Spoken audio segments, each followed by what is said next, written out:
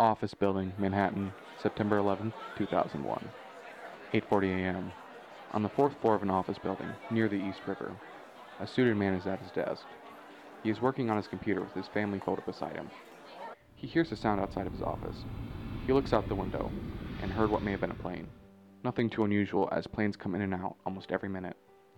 Assuming nothing of it, he glances at the photo of his wife and children before going back to work. 8:44 a.m. The man hears the noise getting louder. Standing up, he looks out the window again, trying to find the plane.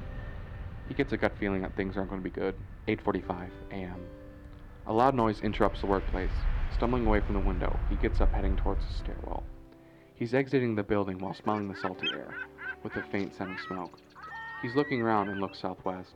The North Twin Tower was on fire, a plume of smoke rising with chaos ensuing. Standing there in shock, his stomach was turning, having to lean over to get a quick breath. The chaos gets louder and more people begin to notice. Coworkers start walking out, their faces horrified at what was happening. He analyzes the moment.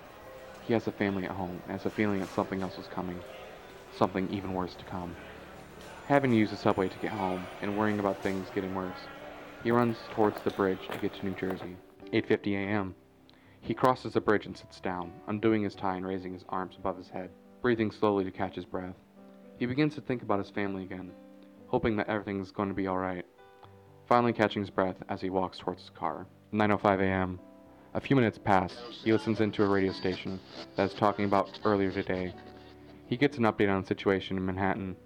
A second plane went into the South Twin Tower moments prior before the airing on the radio. He continues to drive in a hazy state. 9:50 a.m. His phone was starting to ring. He grabs his phone on the passenger seat and notices his house number calling him. He immediately answers the phone. His wife was crying on the phone. He takes a huge sigh of relief, as does she, grateful they are both okay. She proceeds to tell him that the North and South Twin Towers were hit by planes, and the Pentagon had been hit as well. His face goes pale. America had been attacked. And he begins to say that he's going to try to be home as quickly as he could. 9 p.m. After finishing dinner, the man and his wife sit in their bed and turn on the TV. President Bush was giving a speech in his office. He stated that America had been attacked. Today, our fellow citizens, our way of life, our very freedom came under attack in a series of deliberate and deadly terrorist acts.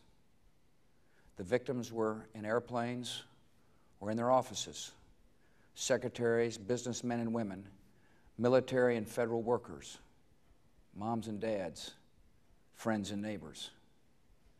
Thousands of lives were suddenly ended by evil, despicable acts of terror. The man's wife leans close to him, thankful that he's still okay. Bush continues by saying that whoever was responsible will pay for what they had done. To find those responsible and to bring them to justice. We will make no distinction between the terrorists who committed these acts and those who harbored them. Tired of the grief of the situation, the man turns off the TV and stays by his wife, comforting her as they try to sleep. After the event, 2,977 American lives were lost. Osama bin Laden admits that his group is responsible for the attacks.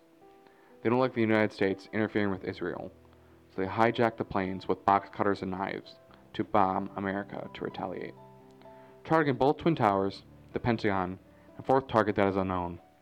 The United States enforces heavier airport security to ensure a tragedy like this won't happen again.